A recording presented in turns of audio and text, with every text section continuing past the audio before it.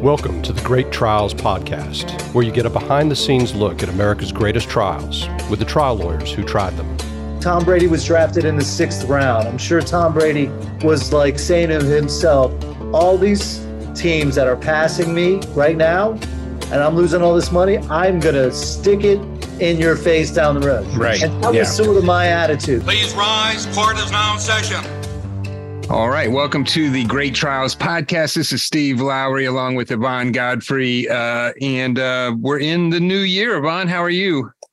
I'm good. How are you? Plugging away, doing well.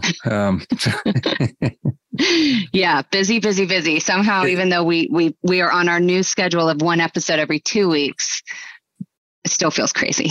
Yes. Yeah. Well, especially since everything, all the courts are open back up. So everybody puts you on a trial calendar at one time. So all at one time. Yeah, exactly. Unreal. I know. we got a bunch of trials going on. Exactly. Which is good. It's love being back in the courtroom and love getting our cases to trial. I know. But it can be hectic. Exactly. We're in for a hectic winter into spring. Well, anyway, if anybody can understand what we're talking about, it's our host for today, Gregg Goldfarb. Thanks for joining us today, Gregg. Thank you for having me on. It's a pleasure to be here. So as I kind of alluded to, if anybody's going to understand juggling a busy schedule, including podcasts, it'd be Gregg. Gregg, I want to tell our listeners a little bit about you.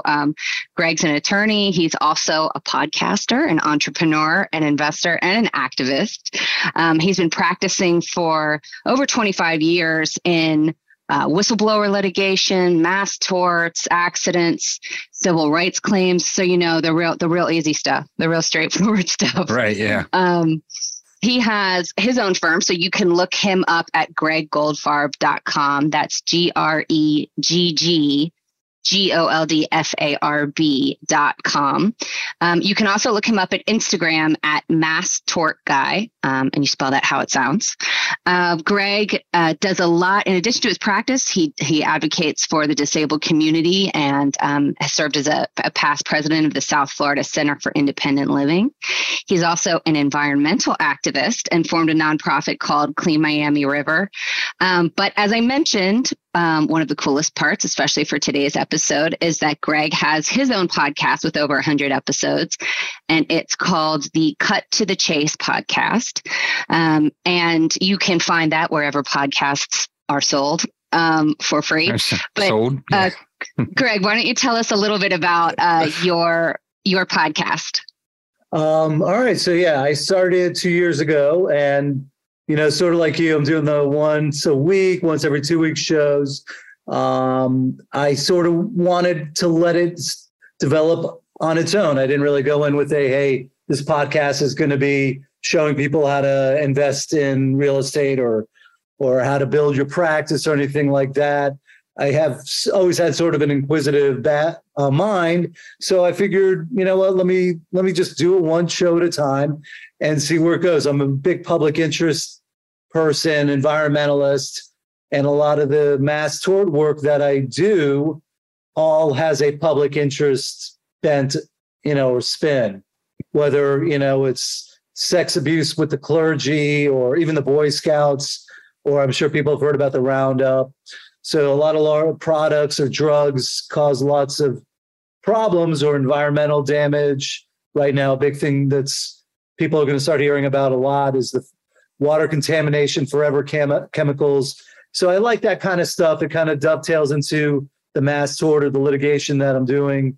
So I have a lot of colleagues that are, in charge of a lot of these big cases across the country. So I bring them on. They give an update on the show. I showcase them. I learn something. A lot of my audience are lawyers or law students or even people that are litigants that can't get in touch with their lawyers to get an update. So they'll they'll listen to my show. Usually a lot of the cases that I'm talking about take 4 or 5 years. So, mark it on your calendar in 3 months. Come on, I bring on one of the guests and we talk about, the update on the show. I'm guessing that doesn't make for happy clients if the only way they hear about their case is on your show. Yeah, I know that was really not. That was not really a thought. Right. I put my show on YouTube on my YouTube channel, and I get a lot of comments from people that are like, thanks for the update. I can't get in touch, or their attorney gives them a 10-second update, or they don't even talk to the attorney. They talk to a paralegal that says, call us back in 3 months. There's nothing to report on, right? That doesn't. Really, a lot of the people really don't want to hear that. They want to get a little bit more than that. Yeah, absolutely. Well, I mean, that's one of my, Steve and I, that's one of our fun, favorite things about the podcast is that, just getting to learn from these people, selfishly, just getting to learn ourselves while we're recording. And then if other people can learn as well, then even better. Yeah. So anyway, well, I want to, go ahead, Steve. I was just going to say, I don't know that maybe people figured it out from the fact that he started Clean Miami River, but Gregg is based out of Miami, Florida. And I don't know that we told everybody that, but no, I blew right by that. I just knew people were going to immediately go to his website and his Instagram and learn that for themselves. And if you see the shine on my face, you have to assume that I'm somewhere, somewhere. Yeah. Right. Exactly. Yeah. Exactly. Well, this is part of the selfish part of my of me doing the podcast is that I actually have a case going to trial in Miami in April. So any insights you can give me on trying cases down there would be greatly appreciated. Well, listen, number one, me. So if you're in a bind and you need help during your trial, getting a witness, I'm right across the street from the Miami-Dade County Courthouse. So if you need a place to go hang out, and regroup or strategize or whatever, we have 3 or 4 big conference rooms. So you're more than welcome. Just give me a little heads up. And that's greatly appreciated. We will probably take you up on that. Yeah, mi casa es su casa. That's right. Well, so as we talked about leading in, and obviously for the show, Gregg is an experienced trial lawyer. He's tried a bunch of cases in state and federal court. And I was joking, I don't know if it came across, but for me, civil rights cases, 1983 cases in particular, I have to relearn that law every time I look at one of those potential cases. It just will not stick into my brain. For those who don't know, it's a very difficult area of the law to litigate in, especially as a plaintiff. And the case we're going to talk about today is along those lines, but really, really interesting and sort of this intersection of that kind of law, the work that Gregg does, the context in Miami at the time. So I'm going to tell our listeners a little bit about the case, and then I'm going to stop talking so that we can get Gregg to tell us more about it. The case we're going to talk about today is Arthur Walker versus Miami-Dade County. As background, Arthur was a high school teacher, and he suffered from mental illness. He had schizophrenia and manic depression, and he treated those with medication. But as many of us understand with clients or family members or otherwise, sometimes folks stop taking those medications. And in June 1986, he had stopped taking his medication and he was suffering from hallucinations, depression, and agitation. So he was arrested in June 1986 when some folks complained about him banging himself against the wall in an apartment building, which was actually where he lived. So this was his neighbors that had reported him. So an officer came and called 8 backup officers when Mr. Walker sounds like didn't initially respond to officers and was trying to leave. And those officers violently struggled with Mr. Walker before arresting him. He was charged with resisting arrest, with counts of resisting arrest with violence and battery on the police officers. He spent 5 counts of each. 5 counts of each. So, yeah. Thank you.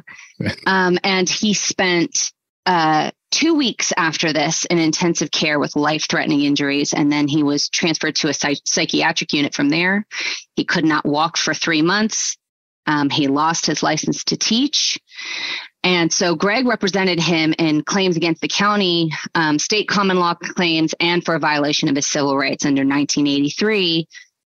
Specifically, as I was kind of alluding to earlier, the fact that the county really had lack of adequate policies and training for officers that were dealing with the mentally ill. And, that the failure to do it at that point essentially amounted to deliberate indifference to the rights of those folks, because at this point, it was a known problem that you were going to be dealing with the mentally ill in their line of work, and that was going to require certain types of training that we'll get into. Gregg prevailed on that. On those claims at trial and in special interrogatories, the jury found that he had proved all the elements of that 1983 claim. He got a $1.5 million verdict. And we'll talk about what happened on appeal after that. But Gregg, first, I guess, backing up, can you sort of flesh out the facts a little bit where I missed them, and also explain kind of the timeline of this case from when things happened to when you actually filed the case to up forward to the appeal? Okay, so you got,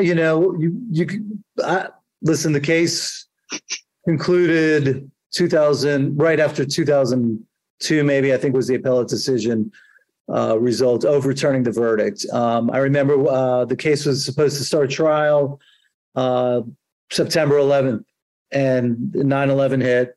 And so the trial got rolled over. So that was like one of the first interesting parts of the case. Arthur I don't know if he's still alive. I have not talked to him in a long time. He lived in northern Florida and was the most delightful guy. Not upset about what had happened. I mean, it's not only that he, really got traumatized and physically just abused to the point I think he couldn't walk for 3 months. That alone, would make people really change their tenor in terms of, society and the police. But he was smooth. I really enjoyed him. And I really wanted, number one, I want to win for everybody. But I felt so bad about, when I got the case and I saw that he also lost his license to, he was a high school teacher, public school teacher or whatever, and he lost all the benefits from that. It was just really just an eye-opening experience. I was a young attorney at that point. I think I was probably maybe 7 years out of law school when I got the case. So in Florida and many other states, when you sue for, like, let's just say excessive force or negligence, in Florida, we have a statute that caps the amount of money that you can win against a governmental entity. So the cap back then was $200,000 for basically a straightforward excessive use case. So earlier you talked about the civil rights version. At the time that I got the case, it was probably 10 years old. It had been filed strictly as a negligence, abuse, police abuse kind of case. And at that time, I was trying to get my hands on any trial that I could. And I didn't want just your straightforward automobile rear end case. I came out of law school. I was a mediocre student, so I really couldn't get a job with a big firm or anything like that. My father was an attorney, he still is an attorney, and still downtown. He's 91 years old, Max Goldfarb, and he still practices full time and drives. That's awesome. He drives cars. Yeah, right. Every day I call him, I'm like, where are you? That's awesome. So I sort of had the advantage of having him and all of his colleagues. So I said, you know what? I don't care about making money right now. I just want to get in, try cases, get my hands on anything. So I started off doing that Clean Miami River nonprofit, and I got hooked up with a bunch of environmental groups. And I had a trial before I knew it. I had an 8-week trial, an administrative trial down in the Keys. Very exciting issues. That rolled into another trial in the Everglades, like immediately after. So like within about a year and a half after law school, I had 13 weeks of complicated trial work. And I was like, okay, let's keep it going. So I ended up getting this case. By that time, I had 30 trials, asylum trials, employment discrimination, fraud cases, anything I could get my hands on. So this was very exciting. And I had started to learn a little bit about the 1983 laws, and the 1983 component allows you to avoid the state law cap. So whatever you get, not only do you get that, but you also get attorney's fees for the time that you spend in it. So I looked at the case, and the firm that was handling was a prominent firm, and they just weren't moving the case, and they were looking to get rid of it. So I gladly took it off their hands, and I immediately amended the complaint to add on the civil rights count, and the judge let it happen, even though the case was 10 years. A lot of judges after 10 years wouldn't let you do it, but very sympathetic, very good judge, Frederica Smith, who ended up moving to the 11th Circuit Court of Appeals, just a great lady. And she was empathetic to the whole scenario. I don't know if that answers your question, or maybe I answered more than when.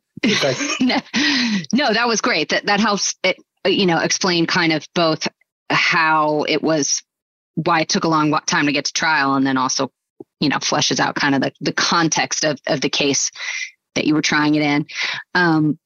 One of the things that you mentioned in general when we were talking about this case ahead of time, figuring out what case you were going to talk about, was sort of the overall sort of social setting in Miami of when this happened, in terms of the fact that these officers should have knowledge on how to interact with the mentally ill, because there was really a lot of sort of a large homeless population, or I don't think you're supposed to say homeless anymore. People without a home. Yes. Well, there was I think it was right around 1980. There was the Mariel boat lift, which brought a lot of immigrants to Miami. And then I guess during the Reagan era, there was a lot of deinstitutionalization of mental health patients. And so I think those two things together meant that there was a lot of people living on the street in Miami, or maybe in lower income housing, that had mental health problems. And I think that was part of the claims that you were bringing, as far as the lack of training, that they should have known that they would need to deal with people with mental health issues. Is that fair? Yeah, that's I love that you mentioned the Mariel boat lift or whatever. Right now we're having sort of a small Mariel boat lift episode as well. But even before that, after Vietnam, a lot of the vets moved to Miami and were on the streets, and a lot of the vets had mental illness. And the fact of the matter is, a lot of especially in the criminal courts, the judges, they all know about this. They all know that the mentally ill are getting arrested by the police, so they're having encounters. They know that they're getting charged with from trying to avoid arrest or battery on an officer. The judges all know that oftentimes were bogus charges, and the charges would get dropped. And so it was a big cycle. So the person would get arrested, trumped up charges. They're coming in front of the judge looks at the prosecutor, and they're like, there's nothing they can do. They can't go institutionalize them. They just let them back out on the street. A month later, it's the same thing. So all the judges basically knew, and they still do.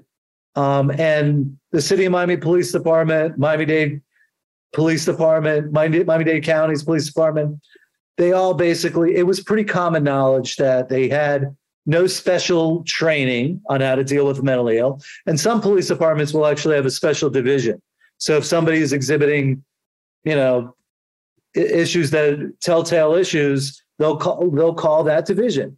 In the same way that, let's say somebody's on a suicide, they're on the edge of a building, the regular police officer might see that and might participate, but the first thing they're doing is they're calling for special backup. So if you're going to have special backups for that, why wouldn't they also be trained? I mean, they're trying to de-escalate somebody who's on the edge of a building. I mean, that's almost the same types of tactics that you would use. It wouldn't be a stretch just to give them a little extra training.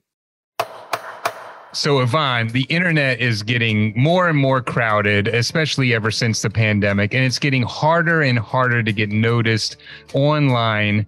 And you can have all the great verdicts in the world, but if nobody knows about them, then they're not going to come and hire your law firm. So you need to find a company like Digital Law Marketing. That's right. It turns out that what you put on the internet is no good if people can't find it. And Steve, we've talked about this, but now that I finally know what SEO is, which is search engine optimization, it's really important that your firm's site is maximizing the hits that it's going to get. And something that Digital Law Marketing is doing that's really cool right now is they're offering free SEO audits for law firm campaigns. So that's something our listeners should take advantage of. Yeah, because it's hard to get around the internet and know how to make yourself visible without having somebody help you. And they are the experts in this. And not only will they help you design your website if you need to, they'll do your content marketing, they'll do your search engine optimization, as Yvonne just said, they'll do your pay-per-click marketing, social media marketing, and they also will offer full management on Google's new local service ads, which we just learned about and are trying to get into, but it's another way that you can put yourself out there and get people to know who you are. And Digital Law Marketing is great at it. Exactly. And, one of the things I think is cool is that you work with them and they really make you feel like they know your firm and they know you, and that they help you with your web presence so that it feels individual. It doesn't feel cookie cutter. It feels like they know the people at your firm and they get what you're trying to accomplish. Yeah, it's not like they already have a website done and just give you one that's already been done, but they will spend time with you, get to know your personality, put your personality into the website, and you should go visit them at digitallawmarketing.com. That's digitallawmarketing.com. Tell them we sent you. So well, by the time my case got to trial, Judge Steve Leifman got so upset about the whole thing that, just the whole cycle, and there was like no solution, and the police really weren't doing anything, that he sort of set up his own. I think he actually set up his own division in the criminal courthouse to deal with these types of cases. I think he's still active in this particular space, but I don't know that any progress has been made. And it's not just Miami. It's, as I was researching it, I was trying to find other police departments that actually had programs. I was hoping to find police departments that had programs at the same time that this took place, so I could, show a jury, hey, out in San Francisco or out in Boston, they have the same thing, and they all meet together and talk about it. But it was back in the days when internet was not nearly as powerful as it is now. So I was really struggling to get information, and one police department doesn't want to talk to, a plaintiff's attorney, right, and digging into their how they operate, So it was difficult for me to get. I mean, if I had the case now, I probably would have been able to uncover a lot more than I was back then. Yeah. Well, and so it sounds like, I know I'm jumping around a little bit, but I noticed that I can't remember if it was what I read or maybe your summary of the case, but that the police officers testified. Did they actually testify in this case that they never hit Mr. Walker? Yeah. So two of the facts that are missing from this is, first, Arthur, if he's still alive, is African American. All the police officers were not. They were all white or Caucasian. There was 9 of them, and I did bring each and every one of them to testify, and they all testified that all they did was he was in the elevator trying to get away from them. So it's one, just regular elevator, one guy. They said they were all in the elevator, and all they did was they wrapped their arms around him. Every single one of them said they wrapped their arms. And I said, how long? I thought they would say I wrapped it, and then it kicked me, and then somebody else. No, they all said the entire time. So it looked ridiculous. I don't think their attorney really did much of a workup on his witnesses. And, from my perspective, when I tried the case and I asked all these witnesses these questions, all the police officers, they all came across as the nicest people. Everybody was so nice. When I concluded, I said, "Oh, I'm going to lose." They were all so, but then I realized that they all said the most ridiculous things, and we had the medical records, and you could show that he was pulverized. He was physically. So even if let's just say you did hold somebody and you squeeze and squeeze and squeeze, and they, like kind of like, George Floyd kind of thing, but around the belly, you wouldn't have like, welts, and his head was like twice the size of what it was normally. And it was just welts everywhere. So it was clear that they were lying. And, I just showed them the medical records, the jury, and they came back in like 2 hours. And that was the highlight of the case. Yeah. Yeah.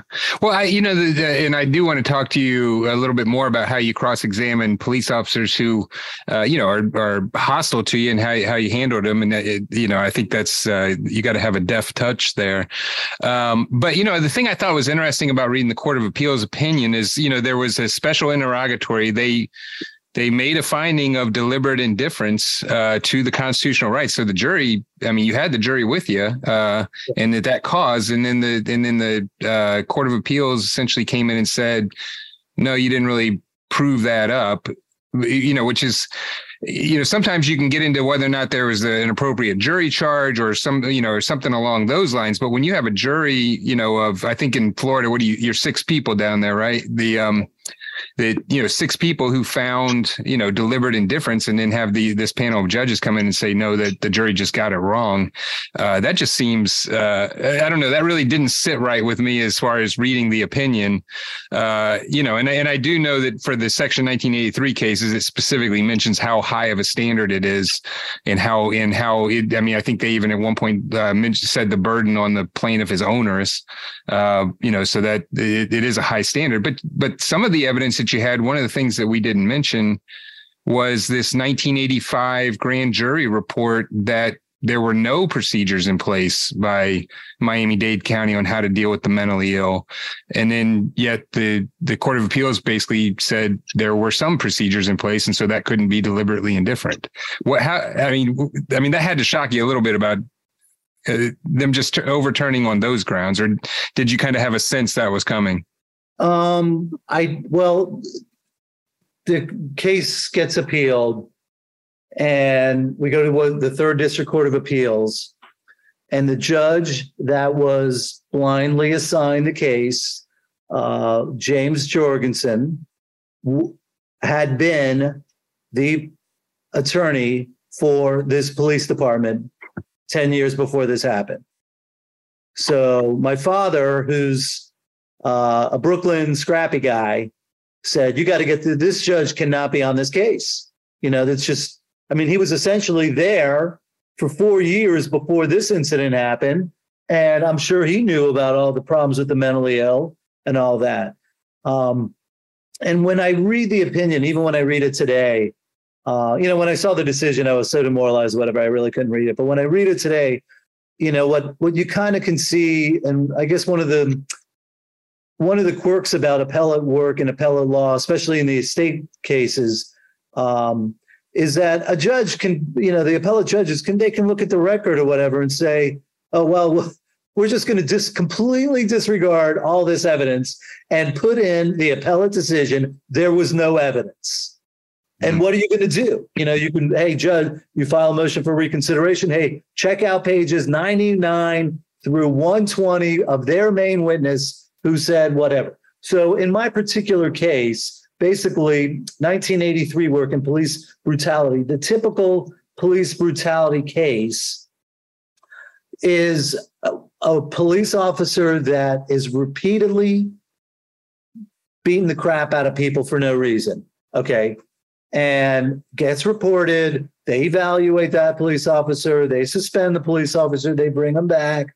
They don't really punish him that much, or her, what have you. And this police officer has done it 30 times, and they've killed a couple of people for silly little offenses. And that there's a good chance that they're going to do it again, because a pattern in practice. That is like the quintessential police brutality case. So most people that have sort of a little bit of knowledge on a 1983 police brutality case, that's the standard fact pattern, unless it's like the head of the police department who says, go and take that guy out. All right. We don't like him. So that would be a different scenario, because then you have a high ranking official. When it's, just your regular ordinary police officer, you have to show sort of this policy and practice and what have you. One of the the other type of a 1983 police brutality type of case is a failure to train.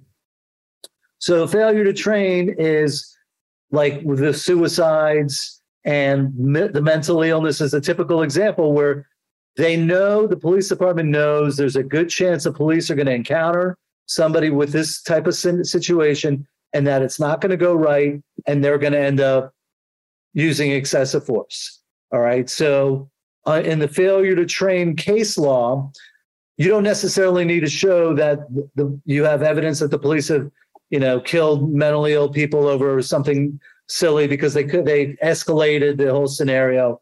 You can meet your burden if you show that it's obvious that there's a need for this kind of training. So if you look at the opinion, there's like no mention.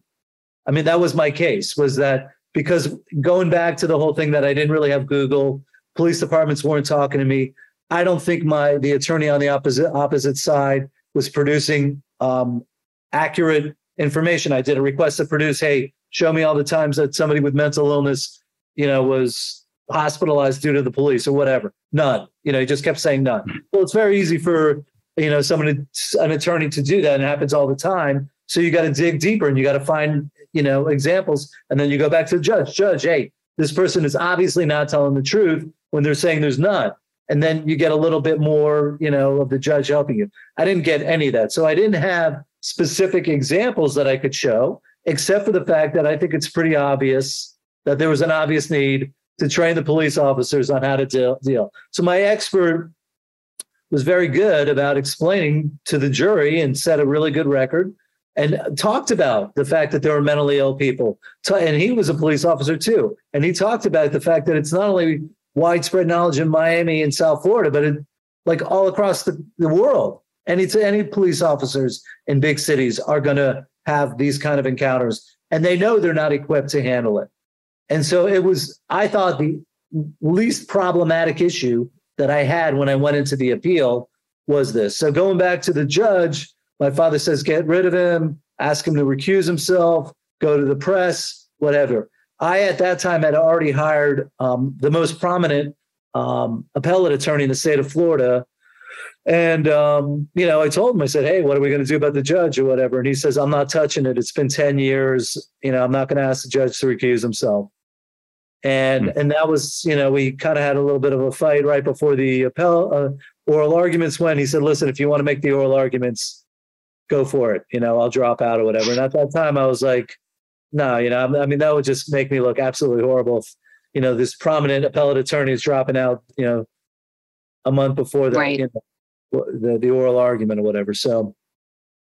Yeah. I mean, it makes me crazy. I completely relate to it. But it's number one, it's you pointed out, because it's like, what can you do? A motion for reconsideration, they'd make me insane, because if you argue that they missed something or whatever, then they're going to say, oh, you already made this argument, and arguments you made before aren't a basis for reconsideration.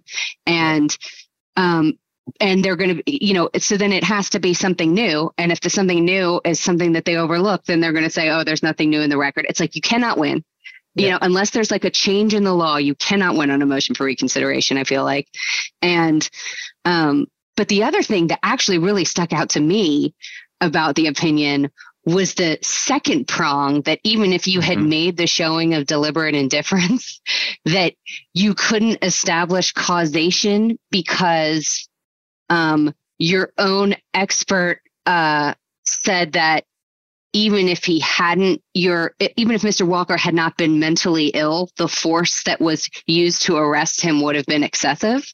Is that the most ludicrous thing you've ever seen in your entire life? I mean, how?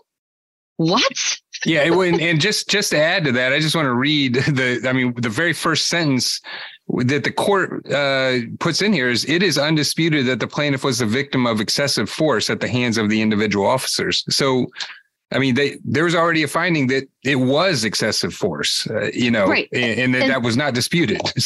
Right. So it would have been excessive force even if he wasn't mentally ill. Okay, but he was mentally ill.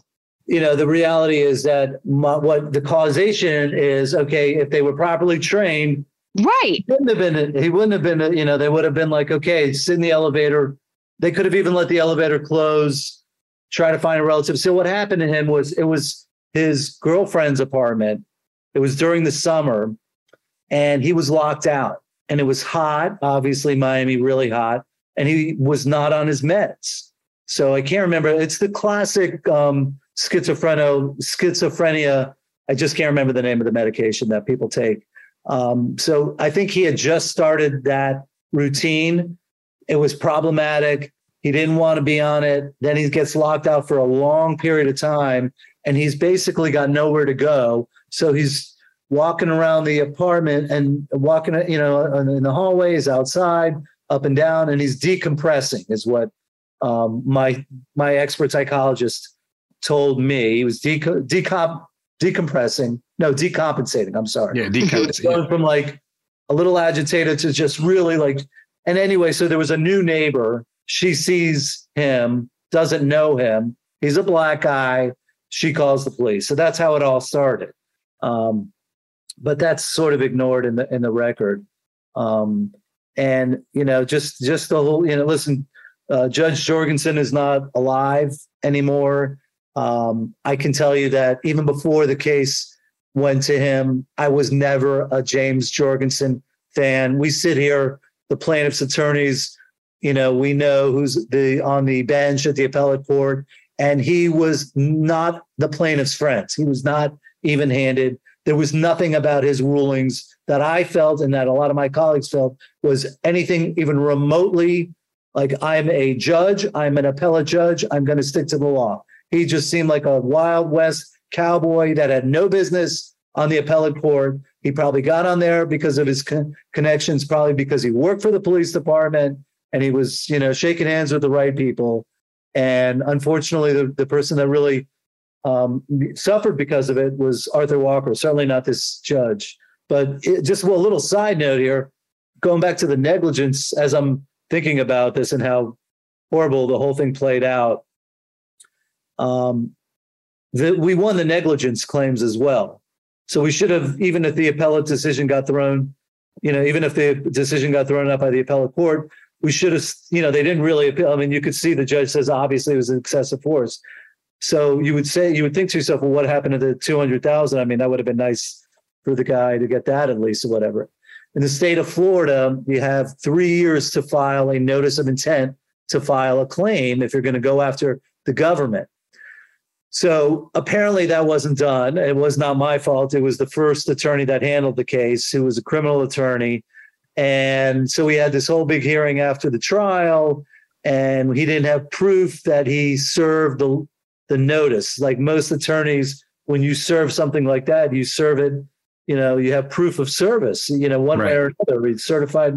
So he didn't have any of that. So that added a whole element of, I was, that made me go from being, worried about the judge, and then like, oh my God, look, now we're not even going to get this $200,000. I better win the appeal. They offered $300,000 at that point. They actually exceeded the statutory cap limit, but Arthur said no. And I said, I don't think we should. I think we had a bang up case.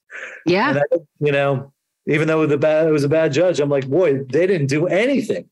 They didn't really have an expert. They just kind of it was almost like when I left at first, I'm like, oh, I'm going to lose because the police officer is so bad. And then I was saying to myself, well, but they obviously lied. And then I was saying, I was talking to my dad. I'm like, boy, the defense attorney didn't do much at all, So now looking back on it, I'm almost thinking like, wow, Miami-Dade County attorney, judge who used to work with Miami-Dade County attorney, they actually look alike, these two guys. And I just, Yeah. What did you do with Mr. Walker at trial?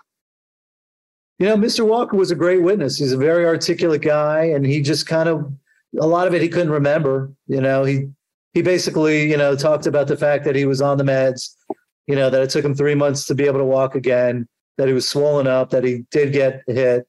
I'm doing this by memory or whatever, but I didn't do too much with him. I was more with my expert.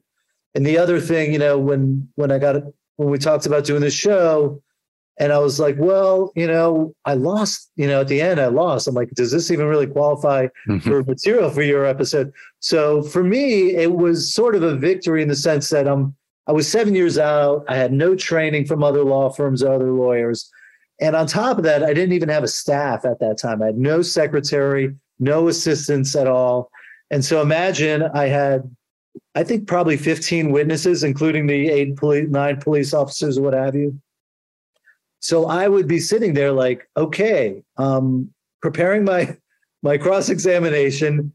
I know I'm going to have to take a break to use the payphone to go make a call to get the next witness in here. Now I'm being thrown this curveball legal issue that I got to go downstairs to the library to research, and I did it it was a week-long trial with no help whatsoever. So I was, very proud of myself. And then the Daily Business Review, which is a very big, prominent journal, wrote it up as like one of the top 20 cases. So for me, that sort of catapulted my career into, I became the police brutality case guy in the state of Florida.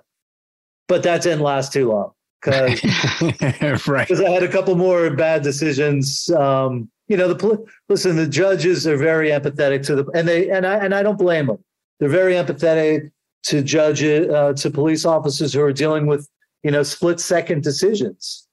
So the cards are stacked. And then, like you said, the 1983 cases, the number of cases that I've seen that have gone to trial and prevailed at the appellate, handful. Yvonne, you know that the practice of law since the pandemic has started has completely changed. Completely changed. A lot more pajamas involved for me. Yes. A lot more working from the computer. Yes. And only getting dressed from the waist up. But who has helped that change and that transition immensely in our practice and can help everybody else in theirs is Legal Technology Services. That's right. I mean, being good at doing things virtually, at doing things through Zoom, through video conference, online, it's more important now than ever. I'll say Zoom or WebEx or whatever you use now.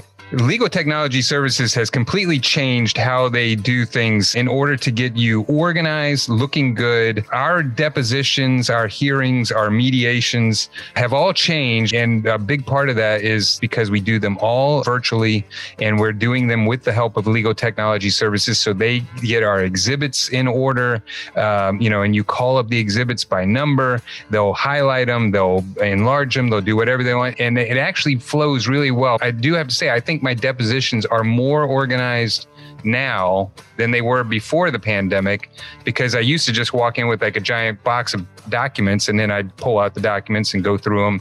And now I'm much more organized because of Legal Technology Services. Yeah. And I mean, LTS, I'm going to call them LTS because we're on a first name basis. My favorite thing about them is that we work with them a lot. Their staff is really highly trained and you can always count on them to represent you well, whether they're doing your trial technology when we have in-person trials one day, or if they're handling your depositions or they're doing settlement videos, other kinds of videos documenting stuff for you. You can always count on them to conduct themselves well. Clients like them, judges like them, courts like them, lawyers like them. Yeah, the one thing that I have to say is when we're in trial, while I think we do pretty good in front of juries and hopefully they like us, they always like our trial techs, whether it's Bob, Taylor, Quentin, David, Liz, just any one of the people over there. They're all fantastic. And of course, Melanie, who runs the ship over there. But they do more than just exhibits. They do day in the life videos, they do settlement documentaries, they do demonstratives, and everything they do is just excellent. And you can look them up at ltsatlanta.com. And I can say that if you call them and tell them that you heard about them on the Great Trials podcast, then you get 10% off of your first service. So look them up at ltsatlanta.com. And I do want to say, even though they're based in Georgia, they do work nationwide. And I know they've done trials all over the country. But look them up at ltsatlanta.com. I worked in the 11th Circuit Staff Attorney's Office out of law school. And I that was really kind of my first exposure to actually sort of examples of those cases, other than what you would read about, for that week in con law or whatever. And in reading the standards, especially for summary judgment, I just was like, how does anybody try these cases? How does anybody win these cases, win a summary judgment motion, let alone convince a jury? They're just, it just seems like such an impossible standard. So to achieve that with a jury, but I'm glad that you picked this case. And I'm also glad that you talked about this background, because I complained about in law school, I complained because at the time we still had to do sort of the Easter egg hunt. We had to do the old school way of site checking cases in legal writing. It was sort of like this rite of passage that we still had to do. Mm-hmm. And they got rid of it like when I was still there, and they were allowed to just use Westlaw and stuff. And I thought that was so unfair. I was so angry about it. And now it really doesn't even occur to me when I think about some of these cases that we're talking about, like this one, that you're having you can't just shoot off a text on your cell phone to your next witness while you're sitting there real quickly, or, just use the wireless in the courtroom to do something. Like, to do all that and do it by yourself is really something that, lawyers from before me on have no concept of. Yeah. That's old school. And you're also like doing the stuff that when I have to do it, like for whatever reason, our paralegal slammed, we're getting ready for trial. And there's like the littlest thing I have to figure out, like what gets filed for the certificate of service versus what just gets served, but not filed, and what to do with the original transcript. My mind like almost shuts down.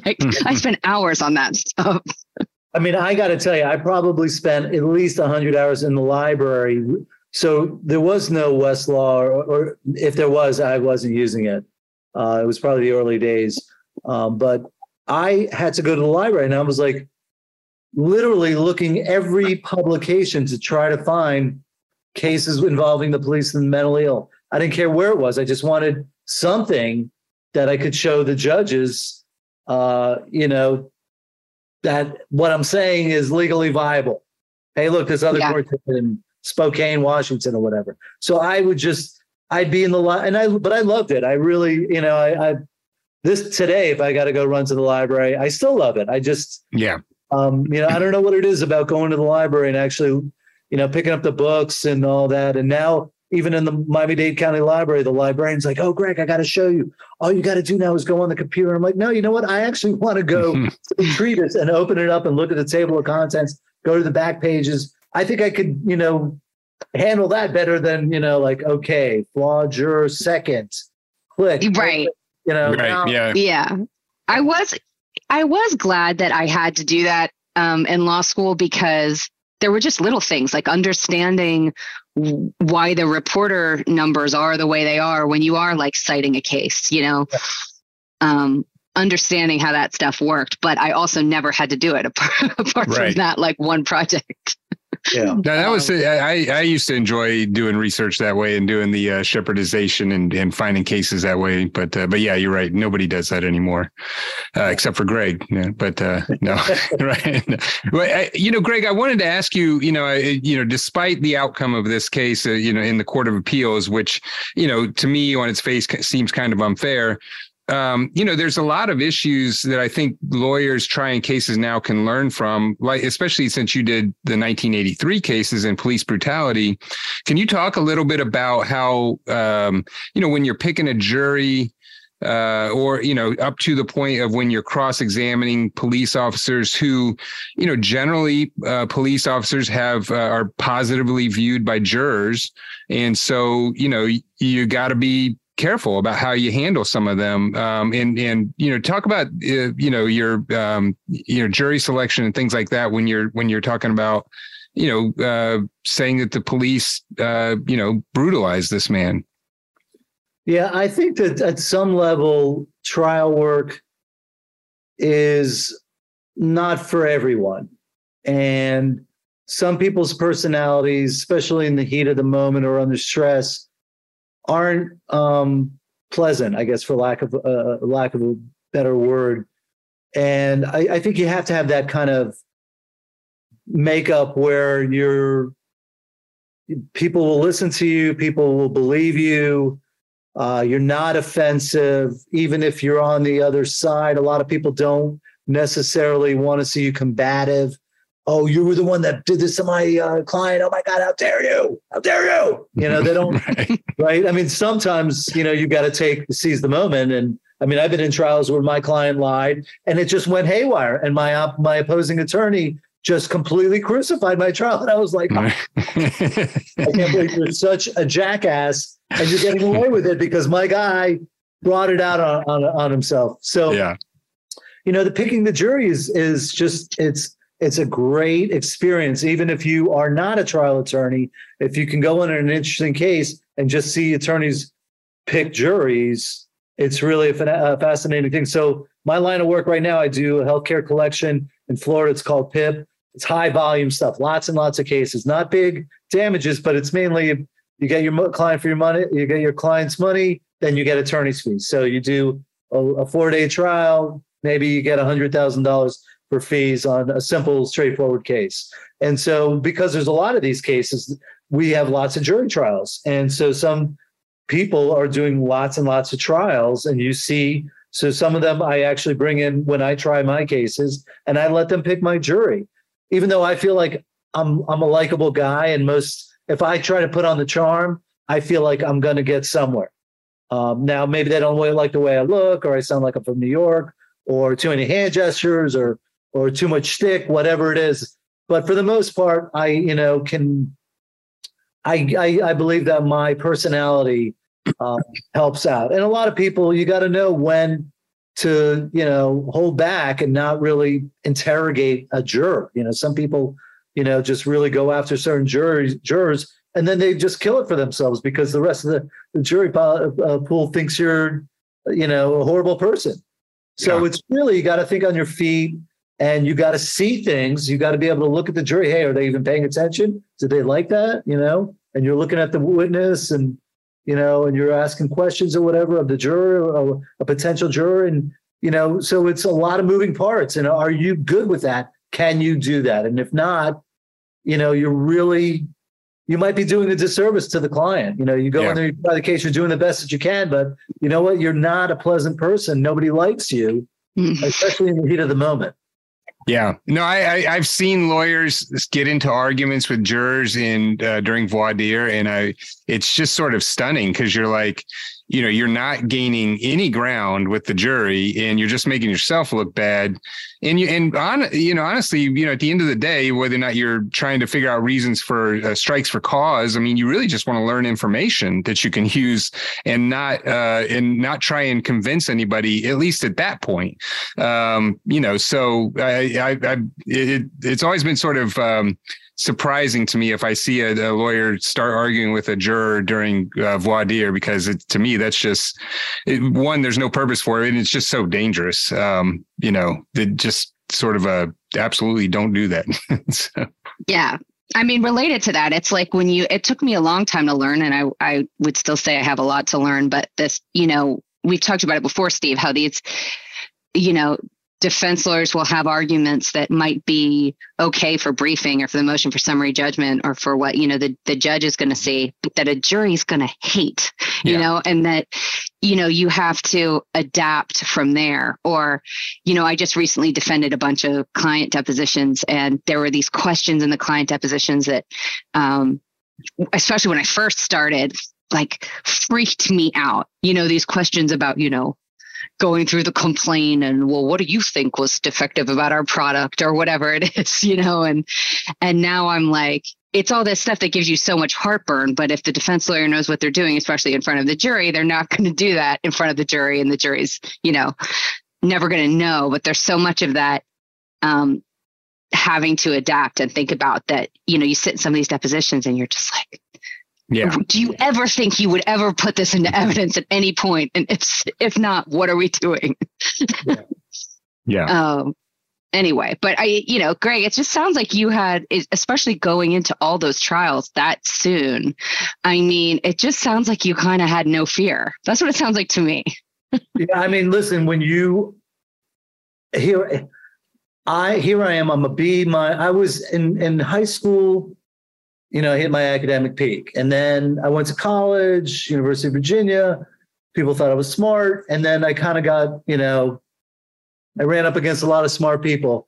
Go my law school. Now I'm back to the University of Miami. Good school, but not at the same level as University of Virginia. So I sort of was humbled about the whole thing at that point. So, I mean, the analogy that I would make is like Tom Brady. Tom Brady was drafted in the 6th round. I'm sure Tom Brady was like saying to himself, all these teams that are passing me right now, and I'm losing all this money, I'm going to stick it in your face down the road. Right. And that was sort of my attitude was I said, I don't get, you know what? I know that because my dad would tell me, he's like, the people that make the most money are not the judges. They're not the ones that start out at the big law practices. They start out making a lot of money. They get burned out. They hate it. Half of them quit after 5 years or whatever. The ones that make the money are going to be the ones that own their firms and all that. So don't worry about the next 5 years. Just get the training. And so I was just furious and fired up. And I just wanted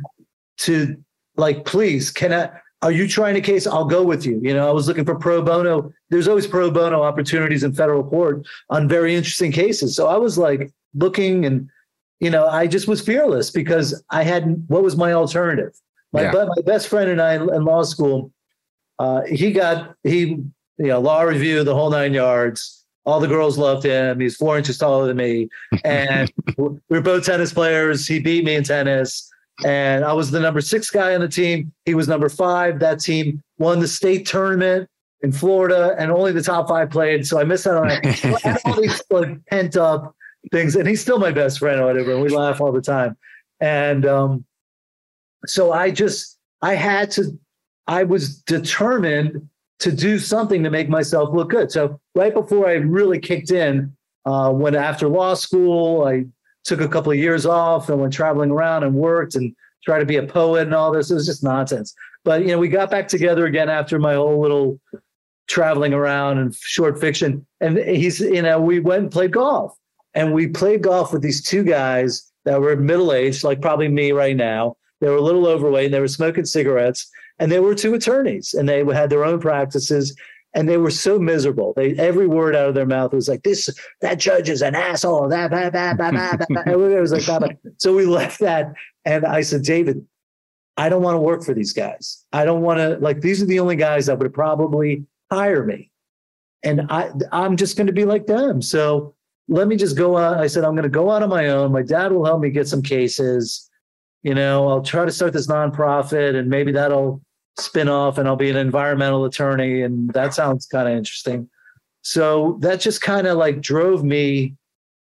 I'm not that way anymore. I'm not so driven to show that I am not a B- law student at a middle law school. Right. I've gotten past that. Thank God. Right. Yeah. Well, because what you did is way cooler than making good grades in law school. Yeah. So yeah. I tried. I did try. Yeah. Well, and I will say, I mean, starting your own law practice out of law school, I mean, that takes guts. I mean, that's and a lot of hard work. I mean, there's no doubt. So that's to be commended because that is not easy to do. Yeah. No, I mean, I had my father helping me out, making sure I didn't, do trust account violations and all that. But no, it was, I used to just keep files and, I had so many files, how to do this, how to do that. And I'm still kind of going through them and laughing and throwing them away or scanning them.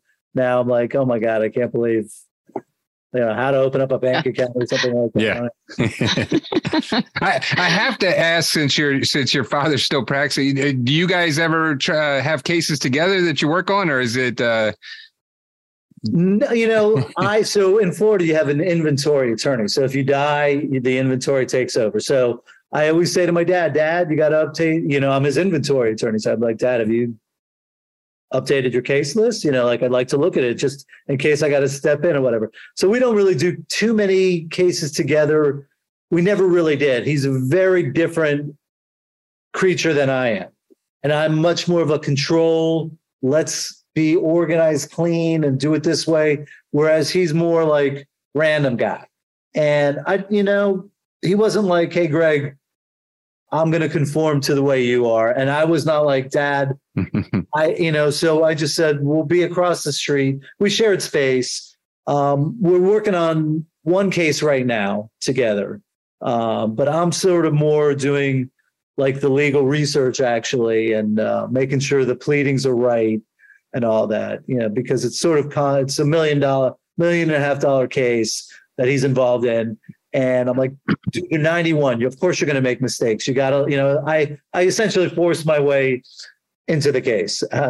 Yeah. But now he's fine. Actually, the other day I said, Dad, let's call, Joe Blow, whatever, and have a meeting. And in the past, he'd be like, no, we don't need to do that. Why are we doing that? I'm too busy. And he said, yes. I was like, oh, I'm like, Dad? Who is this? Who's this guy? Yeah. Maybe I should get worried if he's gotten to that point.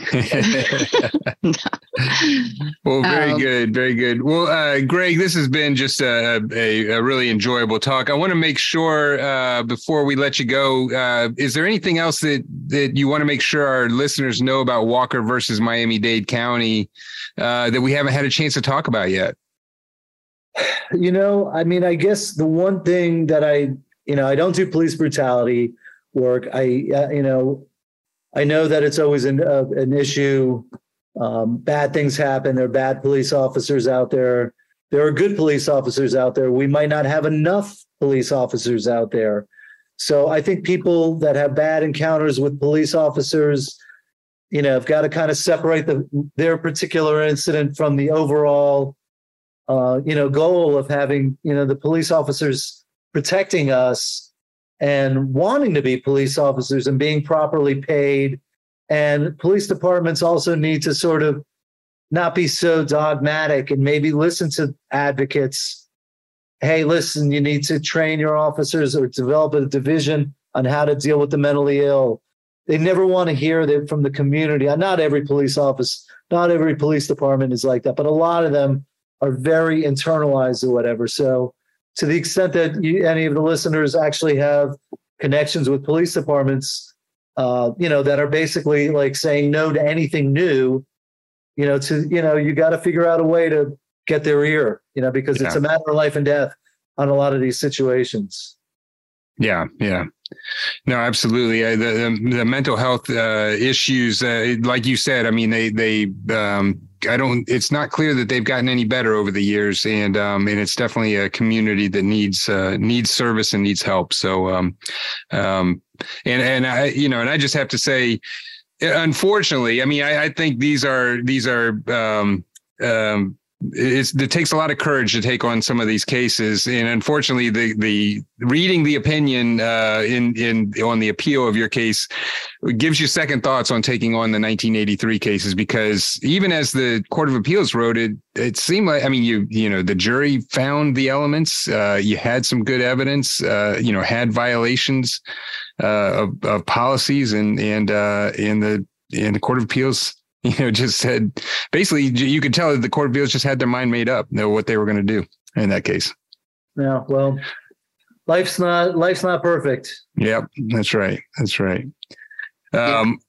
Well, listen, Gregg, we really appreciate your time. Let me remind everybody that we've been talking about the case of Arthur Walker versus Miami-Dade County, which was tried back in December, or actually before December of 2002. The Court of Appeals opinion came out in December of 2002 in Miami-Dade County, and was a $1.5 million verdict, unfortunately overturned on appeal under Section 1983. But really great work. And I want to thank you, Gregg, for coming on. And I want to tell everybody that if you want to look up Gregg, you can go to GreggGoldfarb.com, and that's Gregg, GreggGoldfarb. So there's 3 G's there in the middle, but GreggGoldfarb.com. Gregg, thank you so much for your time and for coming on the show and sharing with us. Ladies and gentlemen of the jury, have you reached a verdict? Thank you for listening to the Great Trials Podcast. You can visit us online at greattrialspodcast.com. We realize in the show that sometimes we use terminology that not everybody would be familiar with, or that we haven't always explained every part of the jury trial process. So we've done 2 special shows, one on legal terminology, and Yvonne, that's going to be hopefully not that boring.